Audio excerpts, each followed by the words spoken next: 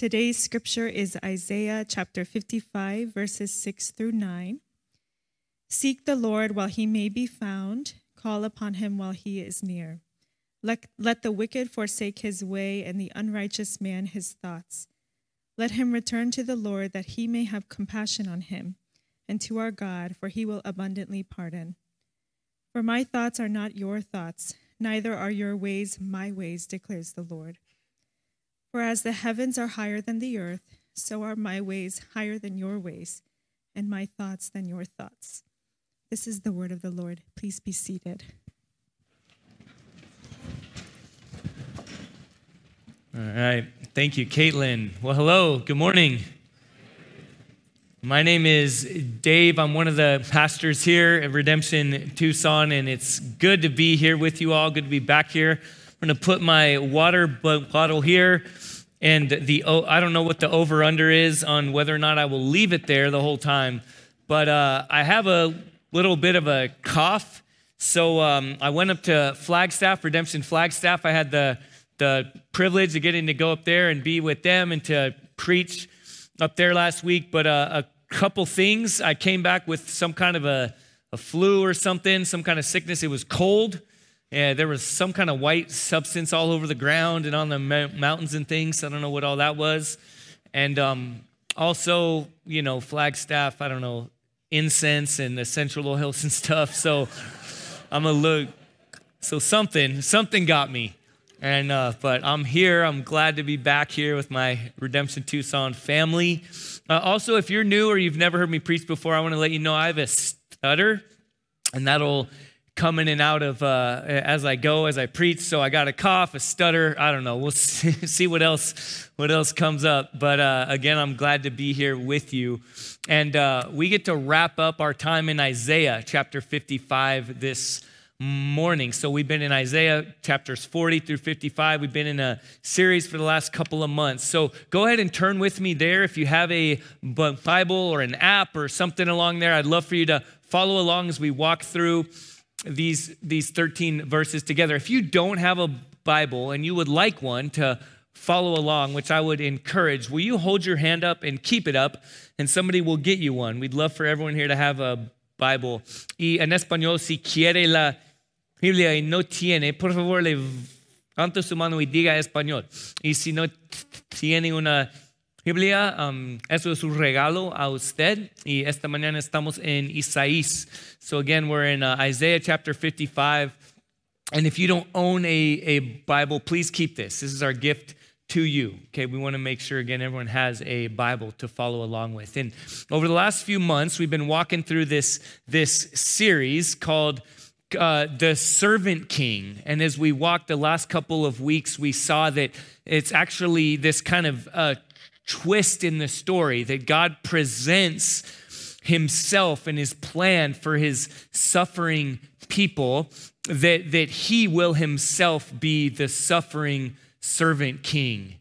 And that's what we've seen, that Jesus, as we again are in this beginning of Holy Week, of Palm Sunday, Jesus walks into Jerusalem, or actually rides into Jerusalem on a donkey. Counterintuitively, he's the king and there's pomp and circumstance, but there's also some confusion because he comes humbly. And so we've walked through this series in Isaiah that's prepared us, that's hundreds of years before Jesus would come, that's in the Old Testament, but God is laying the foundation for his plan for his people, again, is to come and to provide for his people who are wandering and struggling and flailing in exile, unreconciled from God, unreconciled to each other, unreconciled to ourselves,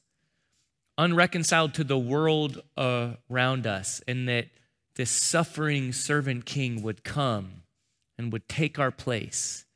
And so as we wrap up this series together this morning, we see the simple message is this, that God says, come to the Lord, seek his ways, and live in peace forever. So as you see there, we have it kind of broken down. This is how we'll walk through it together, let's go ahead and pray and turn together to Isaiah chapter 55. Father, we come before you this morning, as has been said, from all kinds of different places. But I pray, that the words of my mouth, that the thoughts of our heart, the meditations of our hearts will be acceptable in your sight, O Lord, our rock and our redeemer. Help us to come before you, to hear your call, or to respond to your call to come and to seek and to find life in Jesus. In his name we pray. Amen. Come to the Lord, beginning in verse 1, Isaiah chapter 55. Come, everyone who thirsts. Come to the waters, and he who has no money, come, buy and eat. Come, buy wine and milk without money and without price. Why do you spend your money for that which is not bread, and your labor for that which does not satisfy? Listen diligently to me and eat what is good, and delight yourselves in rich food. Come to the Lord. In this first verse, Isaiah chapter 55, verse 1, that word come shows up 4 times. Come.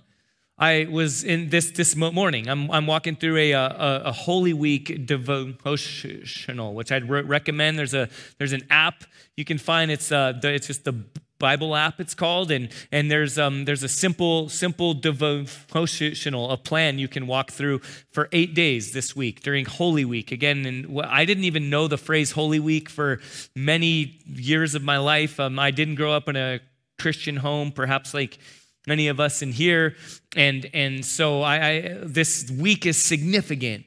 So much of the Bible happens in the course of this 1 week. Again, Jesus enters into Jerusalem, and it leads up to Jesus dying on a cross on Friday and then raising from the dead on the first day of the week for them, right? It's the last day for us on Sunday, which again, I had no idea. I always was like, why does it say the first day of the week? That's so weird. It's the end of the weekend, right, for us. But, it was the first day on Sunday. Jesus rose from the dead. Well, in this devotional, there's one that walks through 8 days.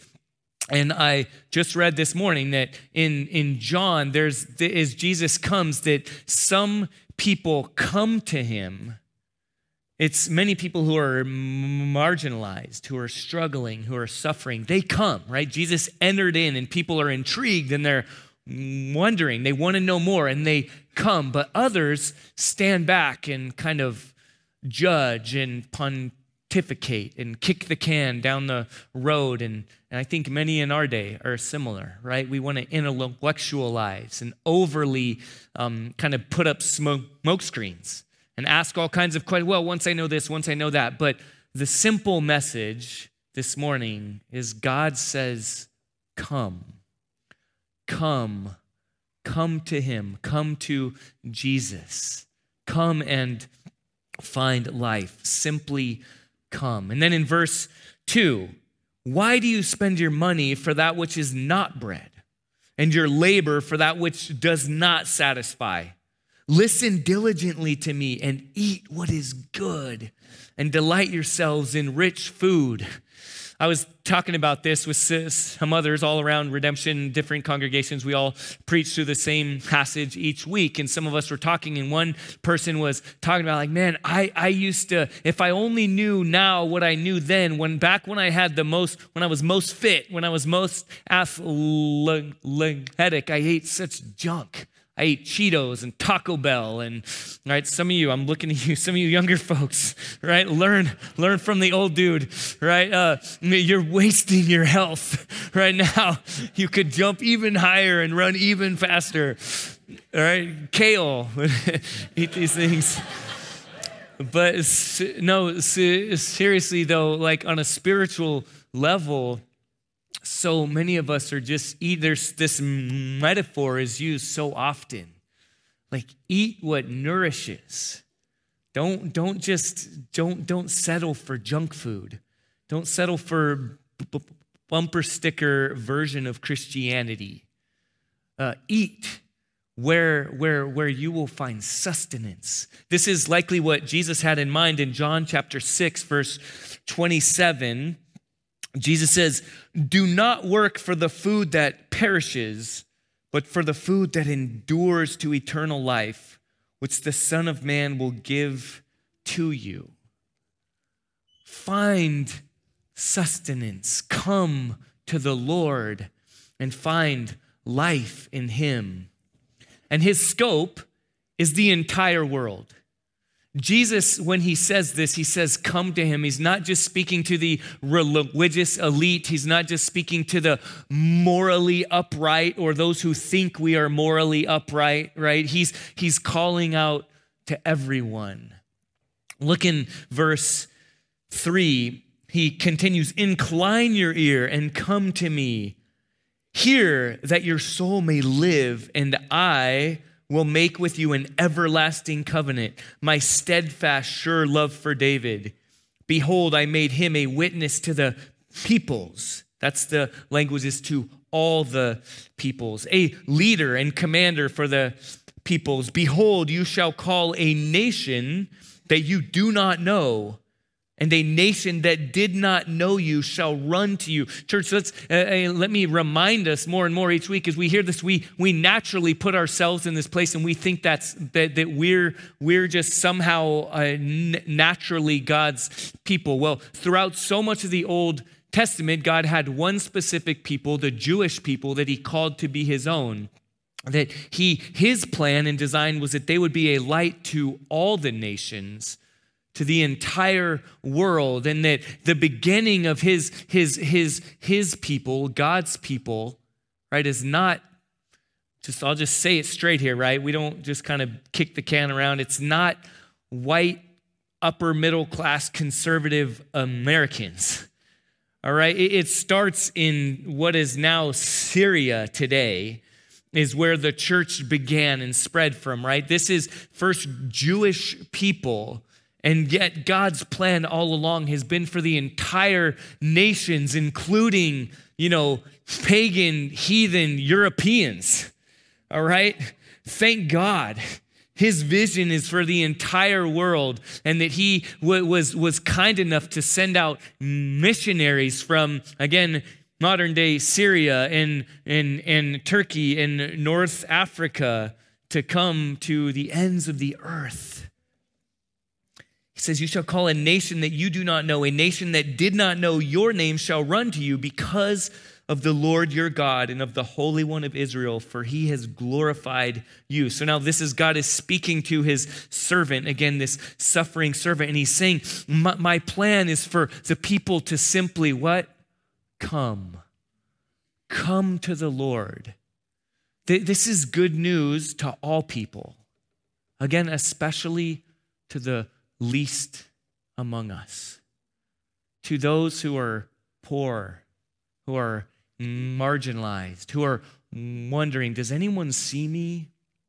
I don't tend to get a lot of likes on my social media. I'm struggling. My clothes don't demand attention, or when they do, it's not the kind that I would want. My place in the high school or middle school cafeteria, my station in life, my work, where I find myself is not at the place that tends to get a lot of recognition. God's message is, come, I see you. I'm inviting you to a feast, not a soup kitchen, not I grew up really poor, and I remember not the cheese and peanut butter that you get in the welfare line, which was a good day when we got that. I love that stuff. But God's message is, no, I'm inviting you to a feast. You get the head of the table at the palace. Come, simply come. And God's message to everyone, rich and poor, wherever we're from, he says, and yet seek my ways. When you come to me, God says, you're going to need to leave some things behind. Okay, pick up with me in verse 6. Seek the Lord while he may be found. Call upon him while he is near. There's a sense of urgency, church. All right, I don't know everyone who's here this morning. I don't know your story or why you're here or when you're here. I love it. Every time I drive in, or I don't want to sound more holy and spiritual than I am. Most times when I drive in on Sunday morning, I'll hit pause on the radio or on my phone or whatever's playing music, or whatever kind of sports talk I'm listening to, or wiping my tears because whatever team I'm cheering for lost the night before. Although San Diego State, I'm from San Diego. My dad always loved San Diego. I wish he was here still. Some of you know he passed away a couple of years ago, and I know we would have been talking about the Aztecs. They're in the championship game on Monday. Amazing buzzer beater. If you didn't see it, go look it up, okay? You'll be excited. All right, so anyway, that's enough sports talk. I'll leave that behind for now, okay? Entertain me. But I don't even know where I was. I lost it. But hey, San Diego State Aztecs, that's who I'm going for, cheering for. There you go. But there's a sense of urgency.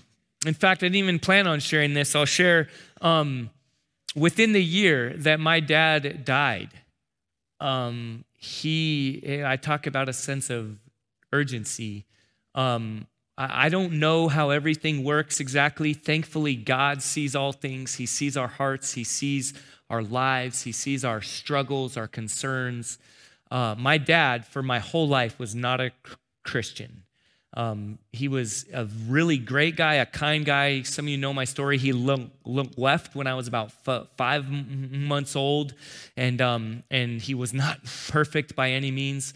But more and more as I get older, and especially since he's died, I see that even in his brokenness and his sinfulness, God was kind. He provided me with a really kind father. He loved me. He kissed me on the cheek. He was a big guy. You wouldn't know that looking at me. He was like 6'2", big guy, construction worker. A number of months, maybe 6 months or so before he died, he had told me that he was diagnosed with cancer. And we were talking. He smoked my whole life, most of his life, and ultimately that caught up with him, and drank heavily and other stuff. But when he told me, I just said, "Dad, can I pray with you? I'd love to pray with you." And I'd prayed with him a ton. Pretty much since my time in college, I was involved with a college ministry, like many of you who are here, and that was the first time I learned how to share my faith. And one of the first people I shared my faith with was my own dad. I shared with him, and he'd always be, he was getting really kind, but it was just kind of like, "Oh, thanks, Dave, cool." And then, Thanksgiving or Easter, whatever, he'd be like, "What? We should probably pray. Dave, you're the Christian, the token Christian in the family. Can you pray? Pray over the meal, and, so we don't choke on it." I don't know. And that was most of my life. Like that was, years and years and years. And finally, as death was knocking at my dad's door, and I prayed for him, in the middle of my prayer, he interrupted me. Didn't know etiquette, right? No prayer etiquette. Wait, Dad, I was still praying. Maybe my stutter tricked him. He just thought I was. But my dad jumped in and just started praying. And with a sense of urgency and honesty in a construction worker's language. He probably dropped a couple cuss words in there, but he just basically surrendered to the Lord. He said, "God, I've been a knucklehead. I'm sorry. It hasn't been working out for me. Help." And I believe God heard that.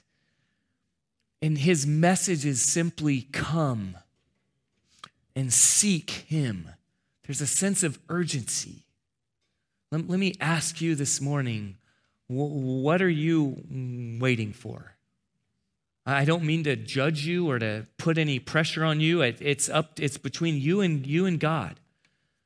But if there's something that you've been waiting for to surrender to him, he's simply calling you to come. He's inviting you to seek him, to find life in him. Look in verse 7. "Let the wicked forsake his way, and the unrighteous man his thoughts. Let him return to the Lord, that he may have compassion on him, and to our God, for he will abundantly pardon. For my thoughts are not your thoughts, Neither are your ways my ways, declares the Lord. For as the heavens are higher than the earth, so are my ways higher than your ways, and my thoughts than your thoughts. Forsake your ways. Let the wicked forsake his way, it says in verse 7. Jesus says in Matthew chapter 5, blessed are the poor in spirit, for theirs is the kingdom of heaven. So often we think, again, my dad, so many conversations with him, oh, once I get my house cleaned up, I'll invite God in. Once I kind of kick smoking, once I kick drinking, once I get my language, in order, right? It's like, and God's message is not that. His message is simply, come to me, turn to me, forsake your ways. That should be good news and perhaps maybe a strong exhortation. Because some of us, maybe some of us here who are Christians, we keep a couple things in our back pockets. But when God invites us to come, he's not also just kind of Santa Claus or our happy-go-lucky, jolly, grandfather figure that's just got like Werthers in the pocket. And he's also, which I can't wait to be that guy, by the way. I'm almost there. I'm getting close. But I don't have any grandkids, or we're not close to that yet. But I'm getting there, right? I'm embracing the old man thing. But God's also strong and firm. He says, if you come to me, forsake your ways, leave the Cheetos and Taco Bell that is killing you. Come and find life in me. And we don't find it when we hold on to, when we kind of keep one foot out there and we try to keep ourselves safe and secure. We kind of have an exit strategy. God's call is for us to repent, turn, seek him. That word repentance means to turn from our ways, ourself, where we've been looking for life, where we've been looking for sustenance, and then to turn to him, to find life in him, to surrender to him. To be poor in spirit means to come and to say, I have nothing. I'm poor. I'm impoverished. I'm a beggar looking for bread. And God says, I have bread and I have steak. Sorry if you're vegan. It's vegetarian. I don't know, what's the, some meat substitute. I have good, rich food. Come and eat. Find life in me. Seek me. And God's message is not, and I'll accept you and I'll tolerate you, but what is it in verse 7? For he will abundantly pardon. You and I, we go from enemies to children. As I said, imagine this, right? God's inviting you to a meal.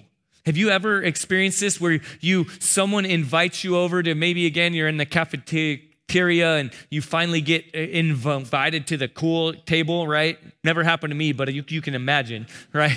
You get invited to this table, and most of us think of God in this kind of way where it's like, oh yeah, sit down there at the end of the table and you're kind of there and you're like, man, I hope I don't spill on myself. And you're like wondering when to offer something into the conversation because you might get, and then you hope it's not the time where someone's like, oh yeah, whatever, cool, and moves on, right? But no, God says, no, listen, you get a place right here next to me. You get a place, I will abundantly pardon you. I will lavish my love and my affection on you. Here, you get the first cut. You get the first plate. Come to the Lord, seek his ways, and live in peace. Pick up with me in verse 10. For as the rain and the snow come down from heaven and do not return there, but water the earth, making it bring forth and sprout, giving seed to the sower and bread to the eater, So shall my word be that goes out from my mouth. It shall not return to me empty, but it shall accomplish that which I purpose, and shall succeed in the thing for which I sent it. God's word, specifically the Bible, his word, there's language there of nourishing, right? I joked about, Flagstaff and snow on the ground and things like that. His word is like water, is like snow. There is life everywhere. You see trees in Flagstaff, you see flowers, right? There's life here too. You can see after all the rain that we've got, it's been such a wet winter, right? You see these beautiful wild desert flowers popping up, different colors. It's there. It's beautiful if you look for it, right? Remember it. Take a little mental snapshot so in June we can remember the beauty, right? But it like water nourishes. God's word is meant to nourish his people. God's word, the Bible, and God's promises. More broadly, more specifically here to people in Isaiah, God is saying, my word is going to sustain you, right? We've talked about this over the last couple of months. God's people are on the front end of suffering. And God's word in Isaiah is a prophecy, is a promise. While you're in exile, while you are unreconciled, while you are suffering, my word will sustain you. I have plans for you. I have promises for you that you will live in peace forever. God's message to his people then and to you and me today is to come to him, to forsake our ways, to seek his ways, and to find life in him, to find peace. Again, I've been throwing shade at Flagstaff, right? Peace, right? We think of peace, hippie, just kind of, peace, whatever. I was actually at a quince last night, a quinceañera. Sorry, stutter catches up with me more. And it was fun. And during that time, someone said they had a passing of the peace. There was that kind of a message and a blessing, and there was a passing of the peace. And I noticed a bunch of people were doing this to each other. Peace, right? Peace. And we don't do that, I think, during our passing of the peace here, right? Just throwing up peace, abuses, you want to be cool, you flip it that way. And yet peace is not that. It's not just kind of a trite, dismissive, peace, whatever. Peace in the biblical language is a word shalom. It's full, that's the Hebrew. It's full, comprehensive life, the way it ought to be. What aspect of your life, even this week, what aspect of the world, right? We've read news, we've seen headlines, maybe on our drive-in, maybe in our own cars, in our own households. Life is not the way it should be. Our health, our relationships, our jobs, it's not the way it should be. But God's promise is that if we come to him, if we seek his ways, we respond to his call, he will bring everlasting peace. Look in these last verses of this whole series that we're in together. In verse 12, for you shall go out in joy and be led forth in what? Peace. The mountains and the hills before you shall break forth into singing, and all the trees of the field shall clap their hands. Instead of the thorn shall come up the cypress. Instead of the briar shall come up the myrtle, and it shall make a name for the Lord, an everlasting sign that shall not be cut off. In conclusion of this whole series, this whole Hebrew poem that we've been walking through for about 15 or so chapters of Isaiah, this Old Testament poetry is calling out here. God is forming a singing people. In a moment when we respond, we sing. right? Some of us might think that's kind of weird. We're like, I'm not really a singer. I don't do that. But we cheer for something, right? We cheer for sports. We cheer at, I don't know, the symphony, or we cheer when the stock market does what we want it to do. We have this in us. We all, because we're made in God's image, we rejoice when things are good, and God is forming a singing people. So I will invite us when we sing to sing joyfully. Make a joyful noise. It doesn't need to be a good noise, right? I make a lot of noise when I sing up here. Maybe that's why the front rows are typically kind of empty, because I'm making some kind of noise. It's joyful. It might not be good, right? But we sing. And God says even the trees and the mountains sing. God is painting a picture of what is to come, that when he does his work, when the suffering servant king comes and lays down his life, takes on the burdens of all his people who have wandered and strayed away from him, and then calls us to himself and says, enter into my peace. Even the trees where there have been thorns, right? And spines. We know something about that here in the desert. Well, those kinds of things will be turned to trees that will like cypress and myrtle. They will bring life. And God says it's an everlasting promise that will not get cut off. Church, when God makes a promise, we can take it to the bank. Jesus proved that when he died on the cross and then he rose from the dead. He proved that no matter what our circumstances look like, when he says there will be victory, there will be life, look to the cross. Remember that while there is death, while there is suffering, there is ultimately victory. So now, church, to close out our time, I want to kind of invite you to, story time with Pastor Dave. I'm going to share a quote from a book. J.R. Tolkien, the author J.R. Tolkien, wrote a series, L's are my worst, the Lord of the Rings.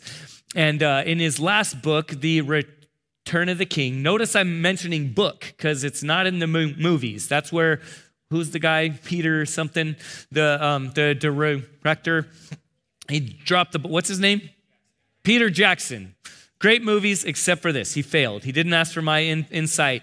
Left out, I think, the best part, the scouring of the Shire, the last part, the picture of redemption, the picture of the end of the story. If you read the Bible and you don't get to Revelation, it's empty. It's confusing. The end of the story matters. Well, thankfully, you're not just left with Peter Jackson, but I will take you back to what J.R. Tolkien intended.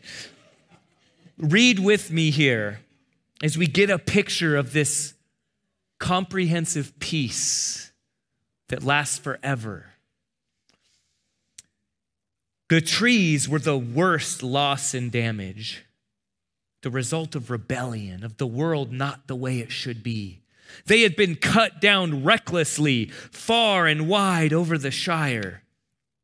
And Sam grieved over this more than anything else. So Sam planted saplings in all the places where specially beautiful or beloved trees had been destroyed. Spring surpassed his wildest hope. This is Easter. This is the season we're in. His trees began to sprout and grow as if time was in a hurry and wished to make 1 year do for 20. In the party field, a beautiful young sapling leaped up. It had silver bark and long leaves and burst into golden flowers in April. Not only was there wonderful sunshine and delicious rain in due times and perfect in measures, but there seemed something more, an air of richness and growth, and a gleam of a beauty beyond that of mortal summers that flicker and pass upon this middle earth. Church, the reality of sin, of our rebellion and turning away from God, is that things are not the way they should be. Individually, interpersonally, physically, emotionally, mentally, in the world around us. But God's message is that is not the end of the story. The simple call of the gospel, the good news, is come to the Lord, seek his ways, and live in rich, full, comprehensive peace forever. Let's pray together. Lord, we do come before you individually and collectively right now. I pray that by your Spirit you lead us to respond to you. Lord, I pray that some here this morning, by your call, will sense the urgency while there's yet time, or they will come to you. They will turn their eyes and see your goodness and your kindness. They will see that you are calling them to forsake their ways and to respond in faith, in trust, in repentance. And that your beauty and your kindness and your good news is that you will pardon, you will accept, you will forgive abundantly. Lord, for all of us, I pray that we will join the trees and the mountains, and that we will sing with rejoicing and gladness and triumph. Lord, that you have won, that thorns and thistles turn to beautiful, life-giving, peace-filled joy. In Jesus' name we pray. Amen.